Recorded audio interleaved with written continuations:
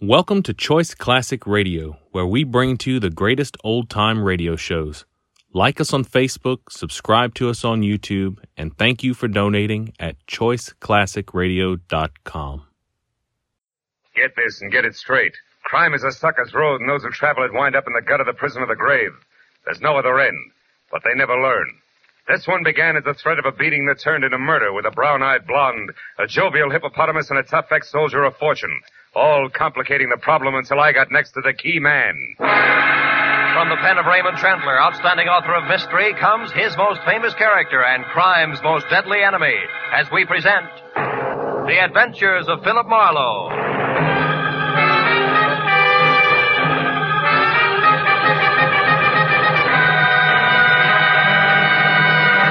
Now, with Gerald Moore, starred as Philip Marlowe, we bring you tonight's exciting story, The Key Man.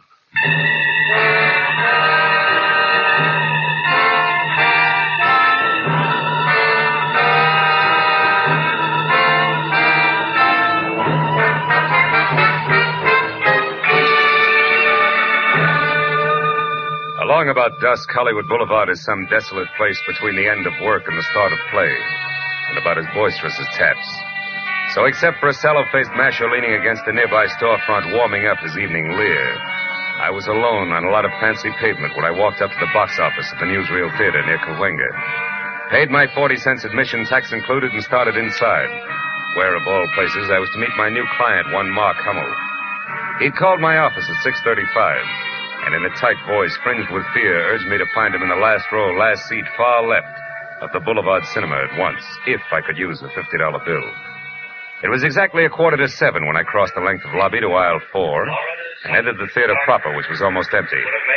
It was 2 minutes after that before I could see well enough to tell that the man all alone in the aforementioned seat, who wore white French cuffs protruding out of gray flannel, a pleated frown and not paying any attention to the bathing beauties on the screen who were water skiing through Florida's Cypress Gardens, had to be my client.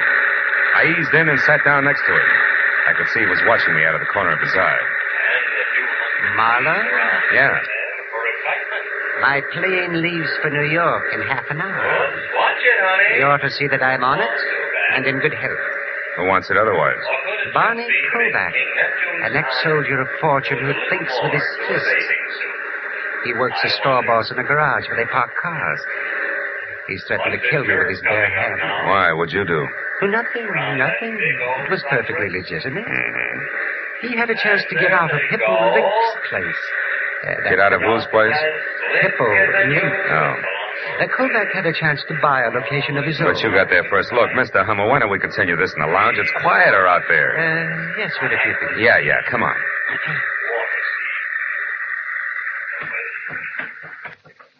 Oh, this is better. Come on, we can talk over here. So, you beat Kovac out of the property he wanted. Then what happened? And when he found out, he went crazy. He swore I bribed the real estate broker, high-pressured the owner. All that kind of wild talk, you know. Mm-hmm. Now, Marlowe, the place I bought from under him is a good investment. Oh, yes. But chicken feed compared to the deal I'm going to close in New York tomorrow. If I get there. So for $50, I'm to see that you do just that, huh? Yes, but I've already made your work easier. I told Hippo Link, all 300 pounds of him. Oh? I told him in a loud voice this afternoon that I was going out of town by train at 7 tonight, figuring, of course, that Kovac, who's nearby, but wouldn't do anything with people around, would overhear me. Mm-hmm. And your connection with Hippo is what? I parked my car in his garage. Period. Anyhow, at 5:30 tonight, I drove downtown to the Union Station. I left my car on the lot there and went inside. After which you doubled back, got outside into a cab, and headed for here in a comfortable wait until plane time, which you're afraid might not fool anybody, including the tough Mr. Kovac, since you've hired me, right? Yes, that's right. I never caught sight of him trailing me, Marlowe, and, frankly, well, I'm afraid of him. Can you understand that? Sure. Fear is always understandable. Well, what's the itinerary, Mr. Hummel? Here to the airport? No. First to my house. I still have a bag to pack. I'll take a cab. You follow in your car. Then wait outside my place. That's 4100 Fountain, and just below La Cienega. Yeah, I know. Yes. Now, when I get back into the cab, you follow again until I'm safe aboard the plane. Yes. Now, here's your money. Thanks. Anything else? Yeah. Mm-hmm. Do you carry a gun, Mr. Hummel? Ordinarily, no. But tonight, Marlowe, yes. It's a service gun, 45. And believe me, if I have to use it, I will. Now, let's get out of here. Quickly.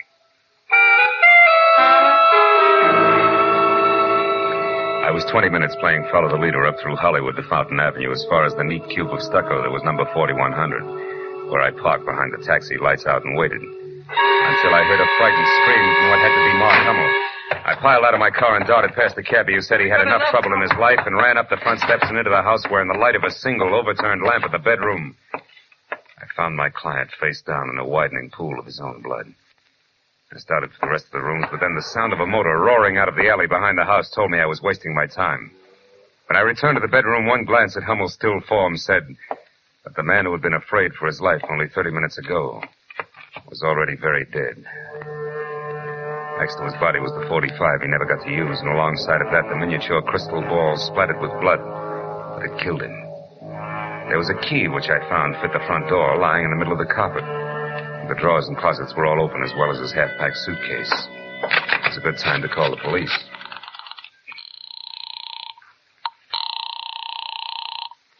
Homicide, Detective Lieutenant Matthews speaking. Marlowe, Lieutenant. I'm at 4100 Fountain and standing next to a man named Mark Hummel who used to be a client.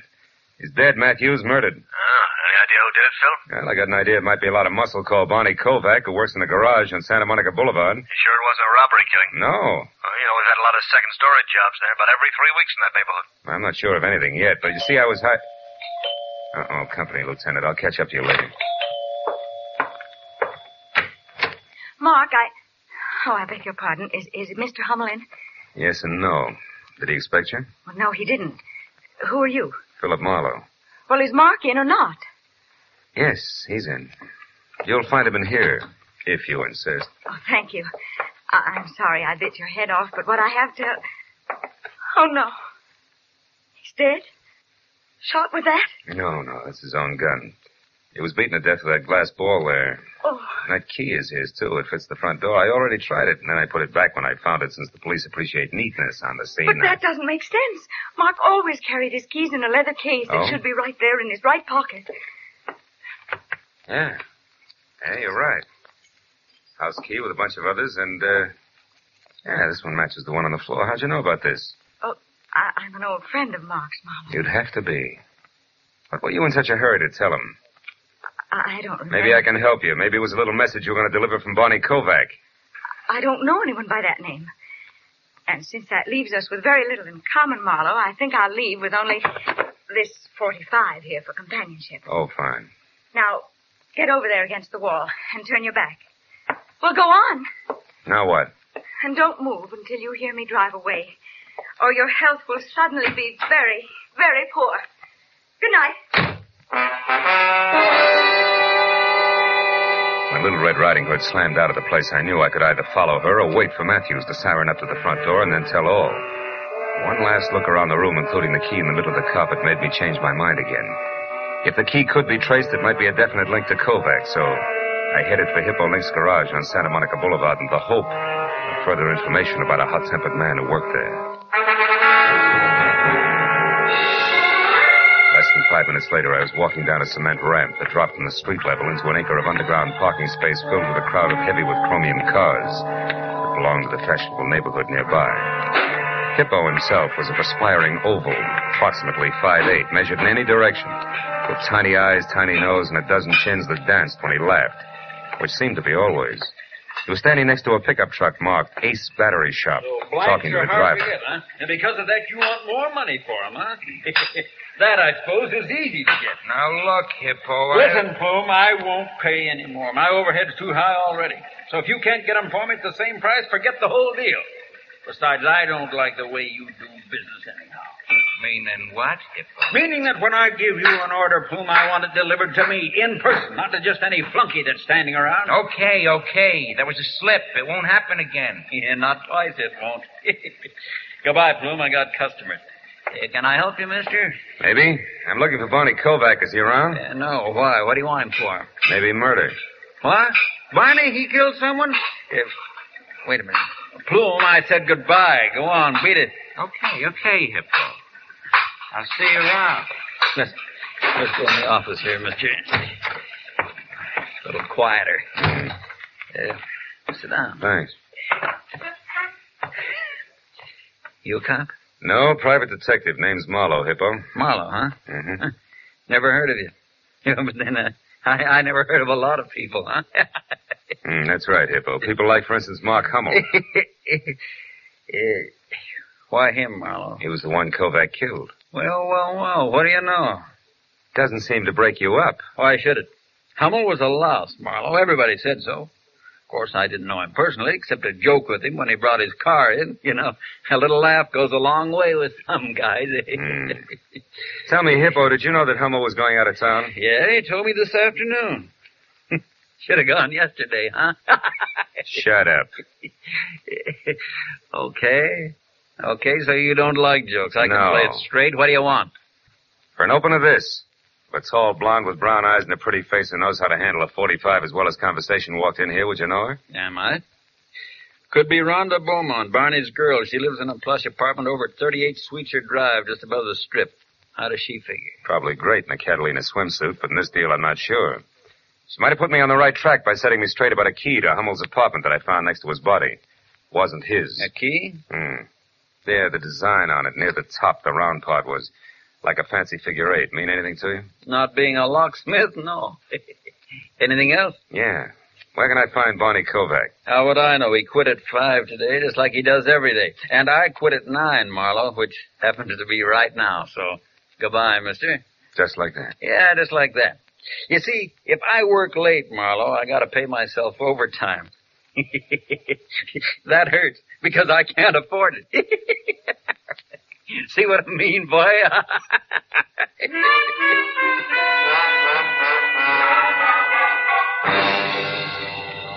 I was out on the street and behind the wheel of my car before I saw the man in the back seat who had a snub-nosed .38 leveled at my hairline. He looked rugged enough to be no one else but Barney Kovac. Drive, Marlowe. Straight to the corner of Melrose and Orange Drive. I live over a store there, and it's quiet, so we can talk without being disturbed. Come on, drive.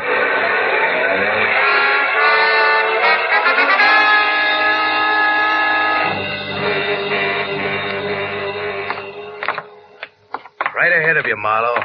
One with a closed transom. Keep walking. And when I get there?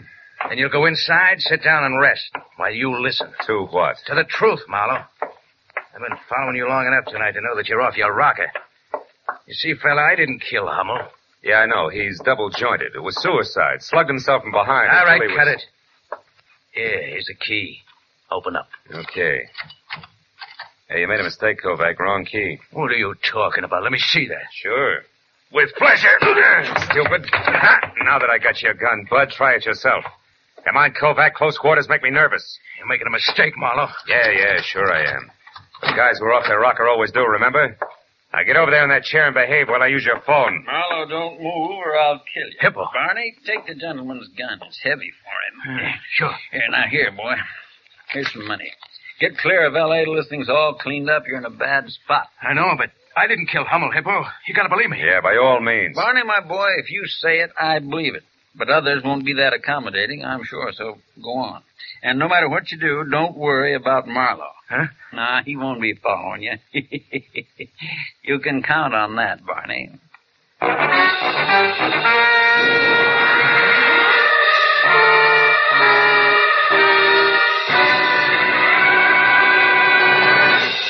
In just a moment, the second act of Philip Marlowe. But first, programs on a summer Sunday afternoon come to you at home, in your cars, on the beaches, and 101 other places where you are at ease. And for your leisure time listening, what is better than music? Every Sunday afternoon, CBS brings you two outstanding programs of music.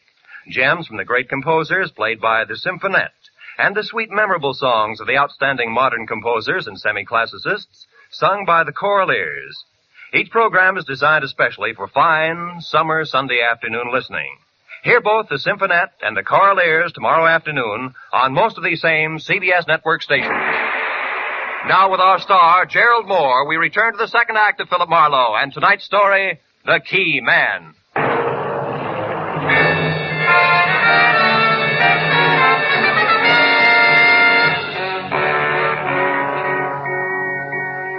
The gun wrapped in the thick, fat fists of Hippo looked like a toy as he leveled it at my chest while Kovac got away. And the fat boy kicked the door shut, leaned his ponderous 300 pounds against it, and smiled. The smile faded gradually and finally died, but the muzzle of the gun in his hand didn't so much as twitch until the battered alarm clock on the dresser had clanked off a monotonous 15 minutes. At that point, Hippo Link leaved his face up into another smile, waddled across the room, and laid the gun down on the table in front of me. Okay, Marlowe. You behaved yourself real nice. Barney's got all the head start he'll need, so you can leave now. You know something, Link? You're not only fat between the sleeves, you're overweight between the ears, too. Helping a suspect escape doesn't sit well at headquarters. Now, just a minute, boy. You're kind of jumping to conclusions, aren't you? You were putting the muscle on a friend of mine, and I helped him out. That's all that happened so far, so you look a little silly running me in on that. But if you still want to try, boy, the gun's right there on the table. Okay, Hippo, you win for now. But don't think I buy that silly 1, 2, 3 story of yours. May not be Peck's bad boy, but I don't see you as Sir Galahad either. Well, how do you put the story together, then? I don't know that that's any of your business, and even if I thought it were, I wouldn't tell you. But I'll let you in on this much. I don't know for sure that Kovac is guilty, but then I don't know for sure where you or Kovac's girl Rhonda Beaumont fit either. I wouldn't know. You said you knew her. So? You seem to think a good deal of that kid, Kovac. So? So couldn't it be possible she paid you to come up here and see that her boyfriend got away? Like you said, Marlowe, I don't know that it's any of your business. How much cash does it take for you to stick your neck out as far as you have, huh? Or could it be you've got a thing going for Kovac's girl who would be glad to see him out of town? You're kidding, Yeah? boy. Look, why don't you leave it alone? What's it to you now? My client was knocked off right under my nose, remember? Now, you gonna let me out of solitary? Sure. Pick up your pistol and run. And if you need me for any more help, why, be sure and let me know. I left Hippo standing at Kovac's flat, and downstairs I stopped in a phone booth long enough to have the latest developments for what they were worth relayed to Lieutenant Matthews. Then I drove out to where Sweets had turned straight up into the hills and parked in front of number 38, the Marlowe Apartments. A terraced heap of pastel plaster and angled glass in which Rhonda Beaumont had a first-floor front. I took a look at the large private view of the city as I crossed the small private patio and knocked on the substantial private entrance. When it cracked open, I helped it along just enough to step inside. Fast! Marlowe, you will come in, won't you, whether you're asked or not? Yes, and it's sweet of you to ask me, Rhonda. Is he here? He? In a city of 4 million, half of which are male, that borders on being a stupid question. But the answer is no in any case, because until you strong-armed your way in here, I was alone. I can't buy it. I figure Barney's the kind of a boy that will want to take stuff like you right along with him when he leaves. Barney leaving? Mm-hmm. What are you talking about? He's running away from that mess over on Fountain. He's leaving town. You're lying. I've heard enough from you, Marlowe. I'll take the handbag, baby. Heavy enough to have that cute 45 caliber compact inside, right? Okay, it's in there. Take it. I don't care. But look, Marlowe, is that the truth about Barney leaving town? As if you didn't know, yes. And while we're on that subject, why did you show up at Mark Hummel's place tonight? Well, I went there to warn him about Barney. Wait a minute. I thought you were in love with Kovac. I am. Do I have to draw you a picture? Barney Kovac's strong and reckless, but he was trying hard, awfully hard, to get started for himself, and then... Well, I used to go with Mark before I met Barney, and because of that, Mark deliberately beat him out of the best deal he'd ever had, the louse. Just to spite me. Well, Barney was furious, and I knew something terrible would happen if they ever got together, so I went to tell Mark to stay out of his way, that's all. You got there a little too late, is that it? I don't know. Well, at least give me a handkerchief out of my bag, Marlowe, darn it. Yeah, sure. Here, Hey, these keys. Rhonda, this one, the one with the figure 8 design. Where'd you get it? Oh, it's my new door key. Yeah, I know, but where'd you get it? I don't know. Barney had it made for me one day while we were having lunch. Who's the guy who made it? I don't know. Where were you eating that day? A Hungarian place on Fairfax near Santa Monica. Where are you going, Marlowe? Fairfax, near Santa Monica. Here's your bag, Rhonda, and if you got any sense, stay put and try real hard not to shoot anybody. At least until I call. Okay. So long, baby. Bye.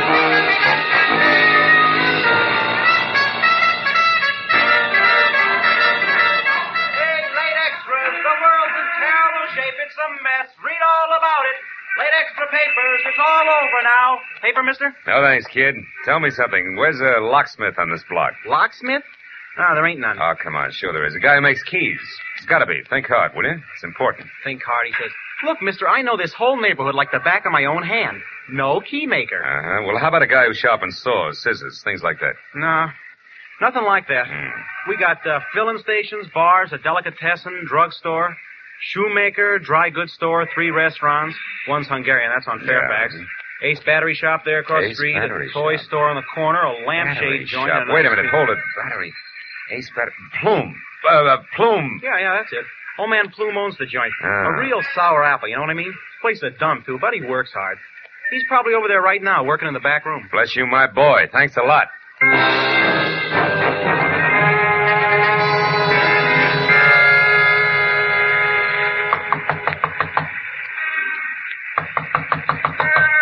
Yeah, who is it? Customer, my battery's dead. You gotta help me. Now, look, mister, my place is closed up. Come back. Hey, what is this? Sorry, Plume, but tomorrow's a long way off. This is an emergency. Now, take it easy and you'll be okay. I got a job for you, and it's got to be done tonight. Well, listen, I said my place... Shut up. Now, get this, Plume. I'm a friend of Hippo Lynx and Barney Kovacs, all of which makes you perfect for my job. Now, what kind of a job you talking about? This. It's a key. Duplicate it. A key? Hey, buddy, this is a battery shop. I can't make keys here. In the first place, you got to have a license. I said this was an emergency, didn't I? Get busy. With what? My fingernails? I don't know how to cut keys. Somebody's stringing you, pal, and I... Plume, keep away from that drawer! Well. Whole drawer full of blank keys, huh? That 38 in the drawer here must be that license you spoke of. Come on, you. Get up. Wait. Leave me alone. I didn't do anything. Now, listen, Plume. I want one straight answer out of you, fast. You made a delivery to Link's garage sometime today, and it wasn't batteries. Who'd you give it to? Come on. I left it with Barney Kovac. He was the only one around, but it was nothing, an envelope. Yeah, full of keys. Thanks very much for your help, Plume, but I'm in a hurry. And just so I'll be sure to see you later, good night! I ran out to my car, piled in, and headed straight out Santa Monica for La Cienega. And when I got within sight of the dark, cavernous entrance to Hippo Link's underground storage garage, I slowed down and looked for a phone that I could use to call Matthews and still keep an eye on the garage, because the way things stood now, I couldn't afford to miss a lick. But then I got a break. I decided to try a mobile gas station on the corner when the scream of a siren shoved me up against the curb, and a squad car swerved out from a side street, ground to a rubber-burning stop in front of the garage and disgorged Matthews himself and the driver on the double. I slammed out of my coupe and belted across the street after him. Matthews! Hey, Matthews! Oh, get back! Over this way. We got Kovac cornered down inside there. You're just... Now, wait a minute. Matthews, you got this deal all wrong. Oh, no, we haven't. I got 2 men out in back. He's trapped. We'll get him No. Hold everything, Matthews. Listen to me. I'm going down there and talk to him. I'll be back in a minute. Come back here, fool! Kovac, this is Marlowe. Come on out. I got all the answers now, Barney. I just had a talk with Plume, and I got a lot of truth out of him. Come on, Barney. You're not helping anything. Now. Marlowe! Phil, you all right? It's my shoulder, Matthews. Oh, I knew this had happened sometime. No, just Kovac. No, listen to me. Don't shoot. Don't! Look at my arm. Listen, Matthews, Kovac didn't do it. What? The shot that got me came from back there on the other side. Yeah, that's it, Pete. Further back. There he is, Matthews. That's the boy. That's the fat guy who runs this That's joint. right. Yeah, Hippo Link, second lieutenant. He's your killer. Stop, Link. Stop. I got him, Phil. He's down. Yeah. Yeah, that's one nice thing about Hippo. You can't miss him. Oh, thanks. I think I better sit down a minute.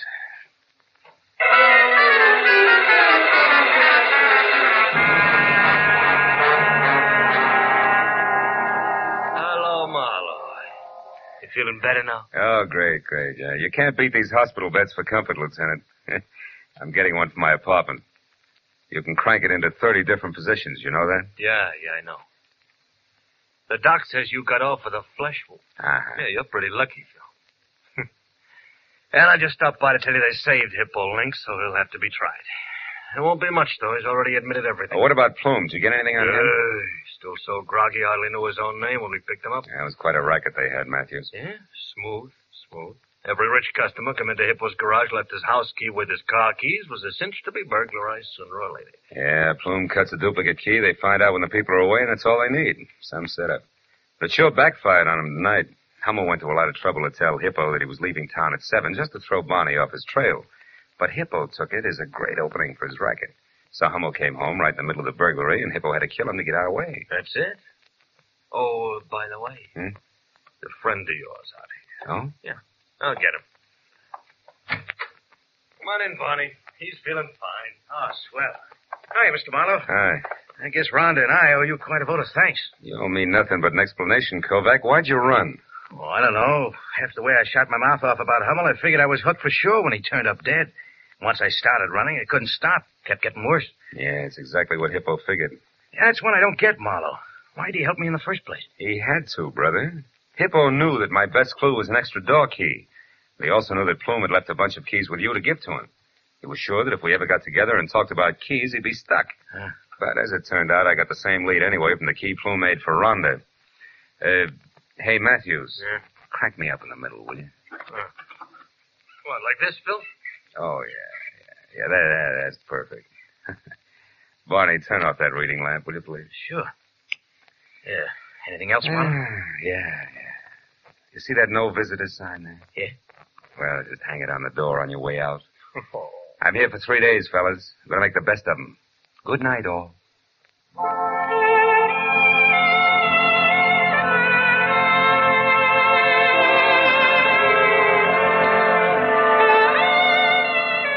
When they left, I nestled down to the solid comfort of clean sheets and quiet darkness.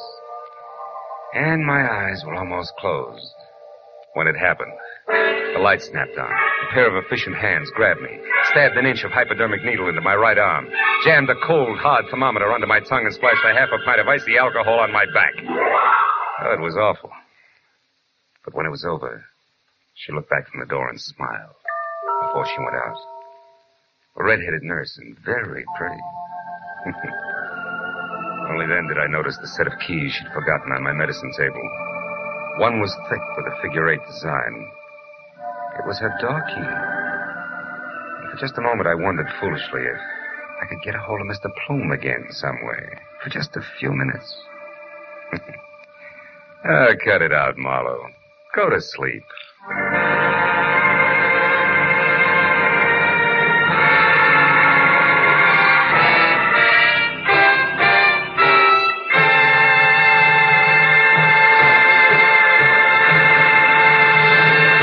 The Adventures of Philip Marlowe, bringing you Raymond Chandler's most famous character and crime's most deadly enemy, star Gerald Moore, and are produced and directed by Norman MacDonald. Script is by Mel Donnelly, Robert Mitchell, and Gene Levitt. Featured in the cast were Vivi Janis, Parley Bear, Jack Moyles, Howard McNear, Shep Menken, and Don Orick. Detective Lieutenant Matthews is played by Larry Dobkin. The special music is written by Richard O'Runt. Be sure and be with us again next week when Philip Marlowe says... It was going to be a vacation in the wide open spaces, but a black stallion, a tiny emerald, and a battered horseshoe meant a 24-hour delay. It could have been worse, because to the dude from Manhattan, they meant death.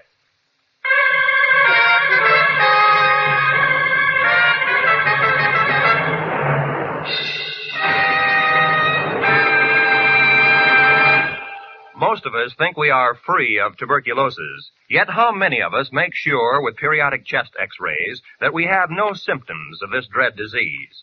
Anyone can have TB without being aware of it. In the early stages, there are often no signs, and yet it is in this early stage when it is most important for the disease to be detected. So remember, TB can be cured if you catch it in time. Make an appointment for that chest x-ray immediately. This is Roy Rowan speaking. Stay tuned now for Gangbusters, which follows immediately over most of the same CBS network stations. This is CBS, the Columbia Broadcasting System.